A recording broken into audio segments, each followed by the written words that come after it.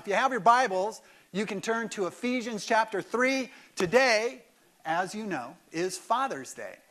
And when I was raising, we have 4 kids. When I was raising our kids, our third in order was Catherine. And we were living in Seattle when she was learning to walk. And we had a split level. They don't have too many split levels around here, but we had a split level house. And that means you'd walk in the door and you could either go up the stairs to the first floor or you could go down the stairs to sort of the basement floor. And there was about 10 steps. We had wooden steps. And Kate would learn that around 5 o'clock when I came home, when the door opened, Daddy was home. And she was so excited. She'd come tearing down the hall. She'd make a sharp left turn. And she would literally just launch herself off the steps into my waiting arms. She was so excited. It was a great picture of faith. Just this idea of, I know my dad will catch me. And of course, the day came. You could see it coming. You know, instead of going upstairs, I went downstairs and, no, that never happened, actually. She's still alive. She's still with us today. And one of the things, I think, when we think of ourselves as dads, we want to sort of establish that we can be trusted and that we will catch our children. No matter what the situation is, no matter what places they go into, that we will catch them when they fall. We will catch them when they need encouragement. We'll catch them when they're going through tough seasons of life, that we're there for them. And that's one of the things as dads, I think, that, you know, we want to pride ourselves on is our ability to catch our kids. It was interesting. Earlier this week, woke up in the middle of the night thinking about something that took place 10 years ago. Had not really thought that much about it. And it had to do with my oldest son. He was a graduating senior from high school. And he had had sort of a rough spell through high school, and so part of that meant that he went to a military academy for a few months. And he really did well there, and he decided that he was going to come back. He had his GED, but he decided he was going to come back and finish high school, which we were very proud that he was going to do that. So anyway, he came back for his senior year. He had missed 6 months, so he was trying to catch up all this schoolwork and graduate on time. He was also a great soccer player. In fact, he was the leading scorer on his high school soccer team. And his senior year, his high school soccer team was ranked number 1 in the country. It was undefeated. It was an amazing team. And he was kind of the star of the team. Well, as the state finals were coming up, he realized right the last week of school, a teacher came to him and said, you will not be able to graduate. You did not get enough units taken care of. He had thought he had. And so he decided to ditch a class, and he went down actually to study game film for the soccer game. And the vice principal caught him and turned him in. And I had then a sit-down meeting with the principal, with my son, the principal, and to talk about what should be done. And the principal said, we need to suspend your son for the state finals. And I wanted to come across as a reasonable parent, as not overly protective. I didn't want to yell or sort of scream and carry on. And so we talked about it, and at the end of the meeting, he basically said, you know, if you have nothing else to say, then this is how we're going to need to handle it. And my son missed that game. Their team lost in overtime, and it was brutal. It was brutal on my son. And you know why I woke up in the middle of the night? The thought occurred to me that I did not catch my son that day. That I had a chance to catch him, to argue for him, to defend him, to be silly maybe, to be, you know, illogical, but just in my son's corner. And I didn't do it that day. And what I realize is as dads, we are very human, aren't we? I mean, we want the best for our kids. We want to catch our kids every time that they fall. And there are times that we do, and we're so stoked when we do a good job with it. And there are times when we don't. When we just, you know, for whatever reason, we don't come through the way that we want to. And all it means is that we're very human, right? We do the best job we can. We're very human. And so I don't want to idolize the job of fatherhood, and I don't want to act like we never make mistakes, because of course we do. But I do want to say this. Dads, you are so important to us. The influence my dad had in my life, the influence I hope that I've had in my children's lives, I know several of you, the influence you have with your sons is amazing, and we couldn't do it without you. And so here's what I want to do is we're not going to spend the whole morning just talking about dads. We're going to talk about a different dad. But I want to just take a second and ask all of our fathers or grandfathers to stand. Would you please stand up? All right, well, let's hear it for our dads, all right? Woo! And I want to pray for you. I want to ask God's blessing in your life and thank God for the work that you do. So if you're around these men, extend a hand of blessing. You can put your hand on them if they're close enough for that. And let's pray. Lord, I thank you so much for these men standing. I thank you for really the incredible sacrifices that they've made that nobody else knows except for them. The things that they've let go of, the things that they have put to the side, the ways that they've come through when it was difficult. Thank you so much for that. I pray blessings in their life. I pray that they would have children that would appreciate them. I pray that they would feel the significance of the work they do as fathers. Lord, we pray that you will continue to work through us, that we will have an influence, whether it's with our children as they still are in the house, or grandchildren down the line, or just other children that aren't even ours, but that we reach out to and that we love and we support. We pray, Lord, that you would help us to be godly men that would have a great impact on the next generation. And again, I thank you so much for the dads that are here. I pray for those here that would love to become dads, and it's been difficult up to this point. I pray blessings on them. Help them to have children if that's their desire and that's your will for their life. And Lord, we continue to just ask you to guide us and to empower us as fathers. And it's in Jesus' name that we pray. Amen. All right, you may be seated. All right. Well, here's what I'm going to do. I'm going to give you one challenge, dads. I'm going to give you encouragement to do one thing. And that is to push your children, to push and encourage your grandchildren to put their trust in the one Father who will never let them down. And as we move now to the last part of chapter 3 of Ephesians, we learn some incredible things about this being called the Father. And it's interesting. Father, God is related to as Father. He's given that title more than any other title in the New Testament. It is Paul's favorite title in the letters that he writes as well. God is called a Father. And in the culture that Paul was writing in, fathers held a position in their family that was sort of unequal to anything that we understand today. Even the most chauvinistic men did not have it so good as you did back in that culture. It really literally was true to say that the man was the king of the castle. The man ruled totally in his household. What he decided, the direction that he wanted to go, there was no pushback. It was not possible in that culture to push back. He literally had life and death powers over his children. He could, if he chose to, he could have them killed, which of course wasn't very common back in that time. But that was the kind of power that he wielded. And so when this idea of God the Father is established, you need to understand that it's in a culture where to call someone Father was really to understand the amount of power and influence that this person had in the household.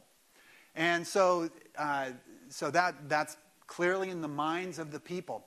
Now, let me just ask you a couple of questions. And since we're in church, I think I know how you're going to answer this. All right, so when we wonder if God the Father can catch us, there's two questions that would probably pop into our mind. The first one is, do you think that he is able to, that he's powerful enough, that when we get into a jam in our life, when we face a challenge, when something's going on, when there's a tough decision, do you think that God has the power? We're talking about the sovereign creator of the universe here. Do you think that he has the power to catch you? How many of you would say, yeah, I think that he probably does? Okay, good. Good answer. Good church answer. All right, let's just ask another way on this. Okay, so he has the power. How many of you think that this God also has the love? In other words, this God who would not spare his son but send him to earth to die in our place on the cross, this Father that listens to our prayers, this Father that is intimate with us. How many of you think that this Father probably loves us enough that he'd want to catch us? How many of you would say, yeah, I think that's probably true? Okay, good. All right. Well, so I don't really have any reason to speak today because you already believe all that. You live that way, I'm sure. You never pull back and sort of think, well, what if God doesn't catch me this time? It's such an interesting thing, and I will be the first to tell you that it's true of me. I know in my head that God's got the power. I believe in my heart that he has the love. And yet so often when hard things hit me, when it becomes tough, when I face a difficult challenge, when I see something in my life that I feel like needs to get cleaned up, really about the last thing I do is go to my Father and say, catch me. What I tend to do is say, no, I'll catch myself. I can figure this out. I can make this work. I don't need any help. If I've got a problem on the inside, I'll just clean it up. If I've got a problem on the outside, I'll just put my head down and power through it. I don't need any help. I don't need to be caught. And what Paul is going to tell us is when we have that attitude, we totally misunderstand this concept of God the Father, of the role that he wants to play in our life. All right, so open your Bibles. We're going to go to Ephesians chapter 3.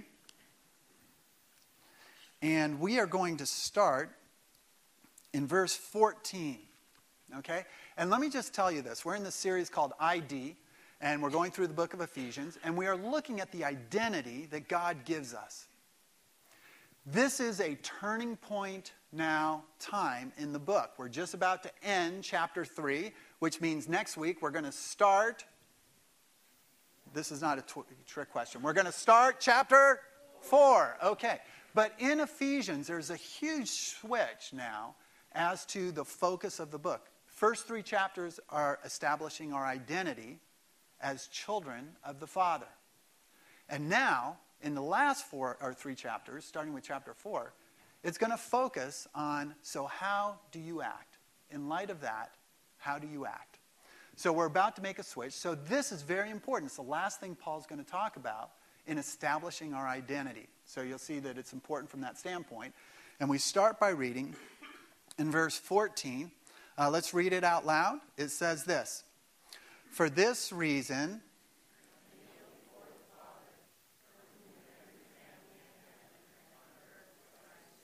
Okay, good. Now, in the future, we're going to read out loud in unison with a lot of confidence, right?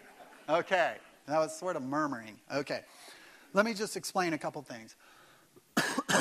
As I explained, Father had sort of this special image, this idea that there was sort of the sovereignty about the father in a household, and that certainly carried over to the idea of who God the Father was. This idea of being sovereign, totally in control, holds all things, holds all people, has absolute control over what happens. It's interesting, though, it says here that every family in heaven and on earth derives its name from this Father. When it says every family in heaven, it's probably talking about angels, good and bad angels. When it talks about every family on earth, obviously it's talking about all people. There is a sense that God is the Father of all. Now, usually when the New Testament talks about God the Father, it is only for believers. There's an intimacy that is also sort of implied by it. This is one of the very few times where it talks about God being the Father of everyone, at least in the sense that he is the creator, that he is sovereign, that he controls things. And what we learn here is that our identity is formed by God's opinion about us, how God sees us. And this is a very interesting thing because usually we believe that our identity is formed by many other things. We think it's formed by the way we see ourselves, whether we think well of ourselves or poorly of ourselves. We think it's how other people think of us, whether they think that we've got it together or they're happy with us or not happy with us. Or it's just how the world sees it. And they tend to look at us sort of through perfection of what do we add? Are we big and beautiful and the best at what we do? And here we learn that our identity is actually formed by what our Father thinks about us. It's His opinion that makes a difference. And we as children do well to always remember that, to remember that it's our Heavenly Father that forms our identity. It's to Him that we should give the most weight when He says, this is who you are. Hey, does somebody have some water that I can... Would you just get a thing of water? That'd be great.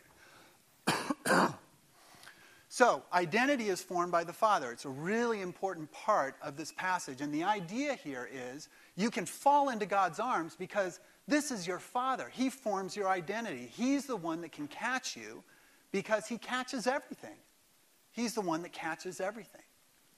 Now, as we look down in Ephesians 3, 16 through 17, this continues on. You're going to help me save my voice by reading this for me, okay? So starting in verse 16, it says, I pray that...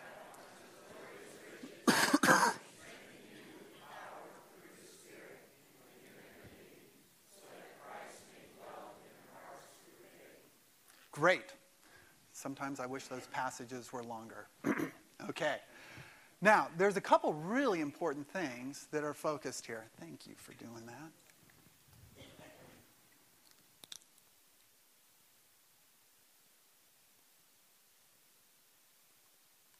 All right. Still.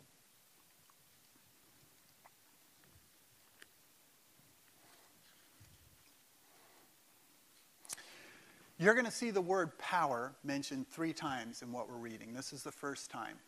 Whenever the Bible talks about power, it's talking about limitless power.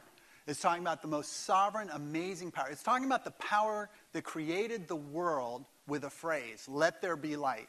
It's talking about the power that, spit out the stars and this amazing power that controls all things. That's always, when it talks about God's power, that's the power you need to realize it's focusing on. Power and spirit are almost always connected. They're almost synonymous in the New Testament.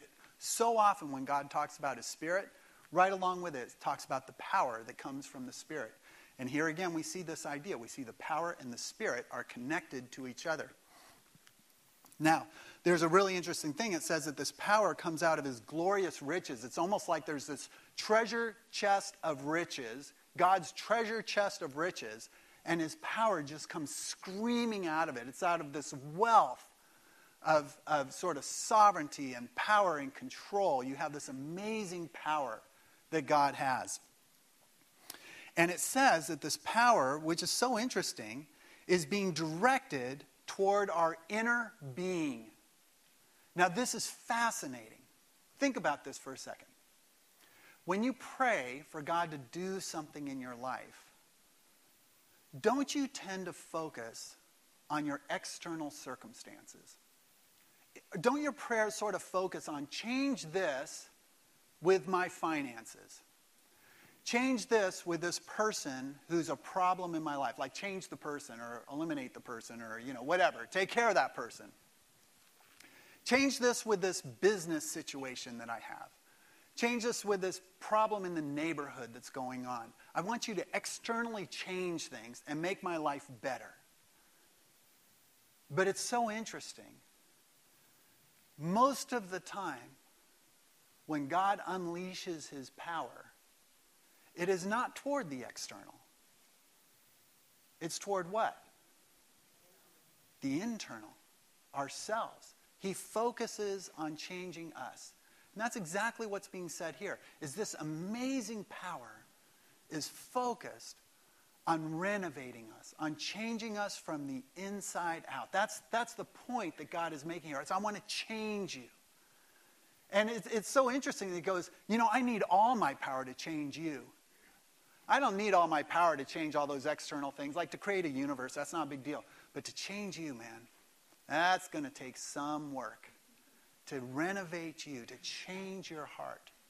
There was a little booklet that came out when I was actually a young Christian. So this was a while back. And it was called My Heart Cries Home. Any of you ever remember seeing that little booklet, My Heart Cries Home? Okay, not too many of you. Okay, all right. So it was a while back. But it was a little booklet, and it really illustrated this text, actually, this passage, the idea of Jesus dwelling in our heart. And it had just sort of this picture that Jesus is like this guest that we've invited over to our house, and he goes through every room of our house basically saying, would you allow me to live in this part of your life, in this part of your house? And so he'd go into the kitchen, and the kitchen kind of represented our appetites, and it represented kind of how we, maneuver with the natural appetites of our life. And Jesus was saying, well, will you let me be the Lord of this part of your life? And so there's a little discussion about that. And then you go to the next chapter, and the next chapter is the bedroom. And the bedroom sort of represents our sexuality. And the idea here was, will you let me, sort of move in and guide you in your sexuality, in the way that you handle your sex life and all the things that are attached to that. And then after that, it went into the family room. And the question was, will you allow me to sort of move with your family and have an impact in your family and govern you as you interact, in the role that you play in your family? And then going into the den was sort of the office, and this represented your business life. Will you let me impact your business life and direct you in these kinds of ways? And so room by room, he would go through. And then finally at the end, there is this closet, if you've seen the little booklet, and it's a closet that you've locked. And you've basically given him reign in all these areas of your life, but there's this one closet, this one issue. It's like, I don't want you to play with that. I don't want you to touch that. And Jesus comes up and he tries the door and he goes, can I have the key to this? And you're like, no, you can't have the key to that. I have to save one part for just myself. And he's standing by the door and he goes, it kind of stinks. It's like there's a smell coming out of there. It's like something's rotting inside of there. And you're like, you should just get away from that door. Just, leave that alone. That's mine. And there's this big battle at the end. Are you going to let him into that one closet, that one area of your life that's secret? Maybe nobody else knows about it. You wish Jesus would leave it alone. And Jesus is standing there and saying, listen, there is a power here to transform you. But you need to give me the keys of every door. And of course, in the booklet, the good news is, guy gives him the key, cleans out the closet, and really now his heart is Christ's home. And it was an interesting book. It stuck with me for years and years and years. But here's the thing that's so important. The book sort of implies that it's our job to clean things up for Jesus. And is that what this passage teaches? Is it our job to clean things up? No. It's the power of the Spirit that renovates us, that cleans us up, that changes us from the inside out, that God does this amazing work. Now, we partner with him. We can't, be against that. But God changes us. And so when flat sides of your life are revealed to you, and we're so, hesitant to admit that we've got flat sides, but if we're honest, we admit, you know what, I kind of have a temper problem. I sort of have an issue in this area of my life, maybe with some habits that are bad habits. Or these kinds of relationships I don't handle very well.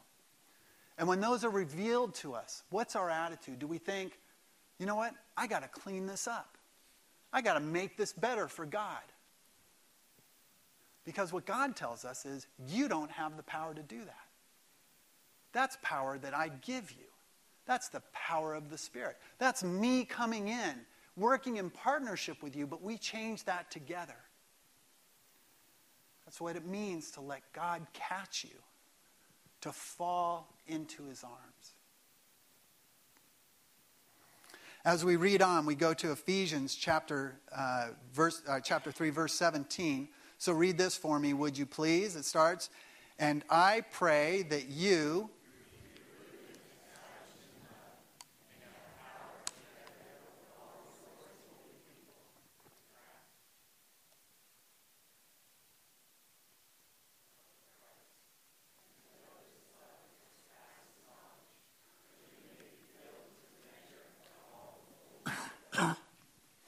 All right. Now, we get the second use of power here. And this is really interesting because this power doesn't have to do with like lifting things or even changing things. This power has to do with understanding something. Now look at the verse. What is it that we don't naturally have the ability to understand, and God actually has to give us the power to comprehend it? What is it in here? Love, right? It says love. How wide and long and deep and high is this love? It's incomprehensible. And yet Paul says here, for you to understand it at all, you can't do it on your own. It's so amazing. It's so beyond anything you could ever grasp. God's got to give you the power to understand it. Now, this word, love, is agape. Many of you are familiar. Agape is the highest form of love. It is unconditional. What it says is it doesn't matter what you do. It doesn't matter how you feel about me. It doesn't matter how many times you've messed up. I will love you. I will always seek your best. You know, your health, your wholeness will be something that I will always be in your corner. That's what agape love means. Agape love is the kind of love that the Father gives us. And the closest thing we have to it, moms and dads, is the love we give our children, right? Or the love that you receive from your parents. This unconditional love. Even in humans, we have sort of this ability to say, no matter how much you screw up, no matter how much you hurt me, no matter how far you fall short of your potential, I will love you. I will always be in your corner. I am always for you. And that's the love that's talked about here. And Paul basically can't even describe it. He just goes, how high, how long, how deep. You know, this idea that it is just beyond what you can imagine. How great this love is. And Paul's answering the question, does God love you enough to catch you? The answer is, of course he loves you enough to catch you. He loves you beyond what you can imagine.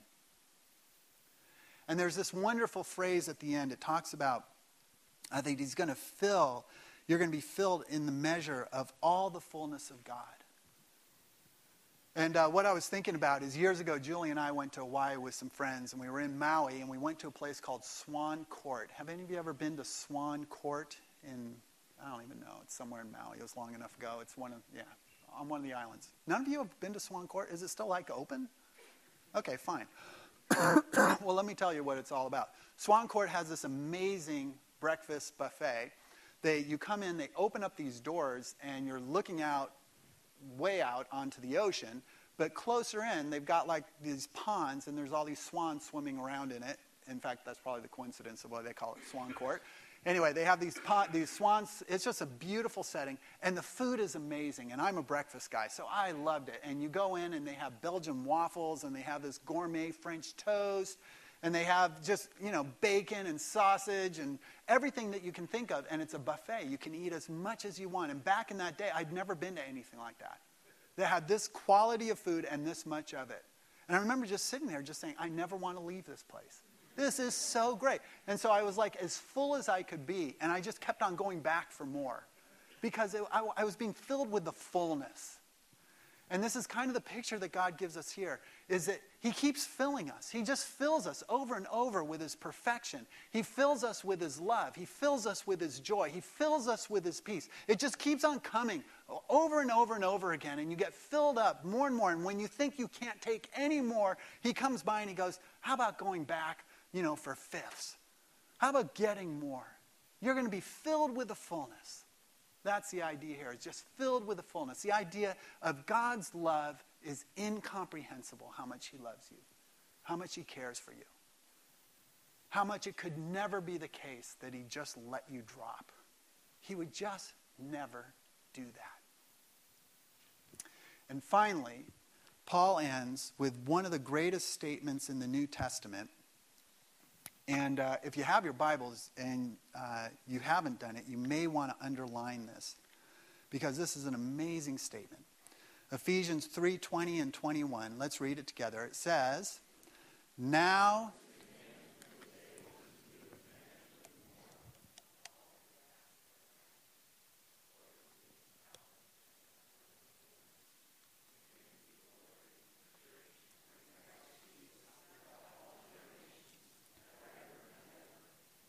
All right. So we get our third use of power here. And again, look at where the power is focused. But let's just talk about this power one more time. It says here that this power means that he is able, right? He is able. But it doesn't stop there. Paul needs to sort of add something to that. So he's powerful to do all. So he puts all on it to say, I just want to broaden this. He's able to do everything, all. But he doesn't stop there. But because then he says, well, actually, he does more than all. And in fact, then he says, he wants to qualify that. So he says, in fact, it's so much, it's more than you could, what does it say? Ask or even imagine. I mean, I can imagine a lot. And then finally, he's still not done. And he says, in fact, he does immeasurably more than you can ask or imagine. In other words, Paul almost can't contain himself when he talks about what God does for you. In the context of what we're talking about, of how reliable he is as a catcher here. That he's able to catch you in any situation. And so here's what I want you to get as we wrap up. God is able. God is able. Why don't you say it with me? God is able. Again, God is able. So let's just look what God has done. And your response is always going to be, God is able. Okay? That's the response. So he looked and there was nothing made. And then with a phrase, he created the heavens and the earth because God is able. 2 million Jews were in captivity in Egypt, had no hope of getting out. And God, through a series of miracles, led them to freedom because God is able. They came to the Red Sea, and they had the Egyptian army coming down on their back, and they were going to be ripped to pieces. And then all of a sudden, the Red Sea opened because God is able. They came to the Promised Land, and there was this huge city on the border, Jericho, had these huge walls. They looked and they said, we'll never be able to get past this city. We can't take the Promised Land. And yet God, in a miraculous way, said, just march around the city and blow a trumpet. And the trumpet was blown and the walls fell because God is able, right? God is able. There was a giant that was basically making fun of the Israel army. And no man would go out to fight this giant named Goliath. And God said, I won't stand for this. And he rose up a little boy, a little shepherd boy named David. And all he had is a slingshot. And you know what? That slingshot brought down the giant because God is able, right? God is able. And there was a time where Daniel, living in a foreign country, is standing for God. And so he's thrown into a lion's den. And God closes the lions' mouths because God is able. And we see Jesus come on the scene and he heals the sick. And he lets the blind see. And the cripples can walk because God is able. And I know a marriage that was falling apart. And the two people had sort of been Christians, but not really. And they finally decided our last chance is really to make a work of this. They went and they really invested themselves in their relationship with Christ. And their marriage turned around. And they have a great marriage now. And that's because God is able. And I knew somebody that was addicted to pornography. It was so much controlling his life that he just couldn't maneuver at all. It was ruining his life. He had lost his family. And then he came to Christ and he said, you've got to help me with this. You've got to change me from the inside out. And God did. Because God is able. God is able. God is able to do these things. I knew a family that was blowing apart because their kids were just out of control. And so the mom and the dad finally said, we've got to start raising them the way that God wants. And they started going to church and they started doing things. And that family has come together because God is able. Here is the question you need to answer. Is God able for you? Is God able for you?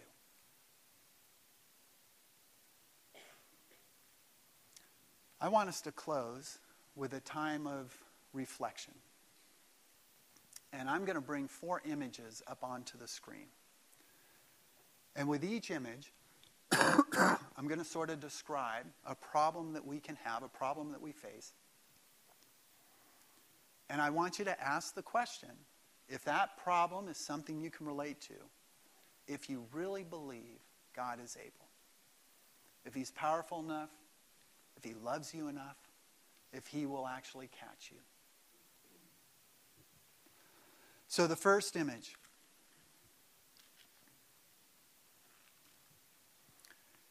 You're going through a tough decision. You kind of know what's right to do, maybe what God wants you to do, but you think, if I go down that road, it is going to be so hard. If I stand for my right convictions at work, I could get fired. If I try to get through this without just shading the truth a little bit, I'm going to catch so much crap from this other person. It'd be so much easier just not to tell the full truth, just to shade it just a little. Are you going through a tough decision? And what you're really doing is asking the question, can I trust God? Is he able to walk me through this? Can I cling to him and do it his way? And he will carry me through this. Some of you, that's exactly where you are. You've got a decision. And you're going back and forth. Or maybe you've made the wrong decision. God's saying you can make that right. I'm able. Trust me. I will catch you. Second image. There come times in our life where we are undone. Maybe it's when we recognize, you know what? I am really imperfect. I try hard to clean myself up, and I just keep falling in the mud. I just keep making the same mistake over and over and over again. Or maybe your world is sort of caved in, and you're like, I just don't have the strength to move. I can't push against this anymore. And God says, finally you know you can't do it without me. And I want to take care of you. And I want you to curl up in my powerful hand. And I will carry you through this. You're going to make it. And for some of you, that's exactly where you are right now. That's exactly how you're feeling. You barely could get to church today. And you came because this is what God wanted to tell you. I will catch you. You can trust me. Lay down in my arms.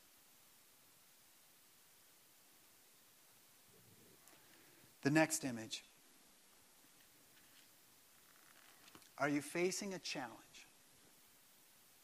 Something that is overwhelming. Maybe it's an opportunity, but you're overwhelmed with this opportunity. It's a good thing, but you don't know how you can do it. Maybe it's a bad thing. Maybe you never asked for this, and now you're in a life that you said, I never signed up for this. And I can barely make this through. And you have a significant challenge. And your natural way of handling this is to put your head down and to say, I'm just going to have to work that much harder. I'm going to have to pull this together. And here God is saying, why don't you put your arms up to me and let me hold you? Why don't you give this over to me and see what I can do with it? You don't go through this alone. I've got you. I've got your back. I'm catching you. For some of you, that's exactly what's happening today. And then I actually like this last image the most. You know, that is the posture of a child of God. Because no matter how bleak and how bad, no matter how hard, no matter how much we mess up, the amazing truth of the matter is, we win. We win. Our Father guarantees we win. You win. In the end, you win. In the end, it all works. In the end, you become everything God wants you to be. In the end, all of your relationships come together. In the end, you are totally successful. In the end, you win. That's what it means to have God as your Father. You win in the end. You win. And for some of you, you just need to know that. I win. I win. I win.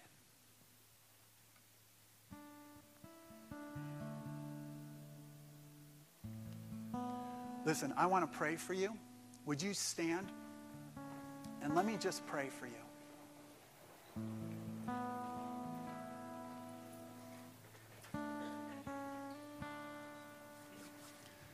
Father, we come to you. And you are there. And we lift our hands.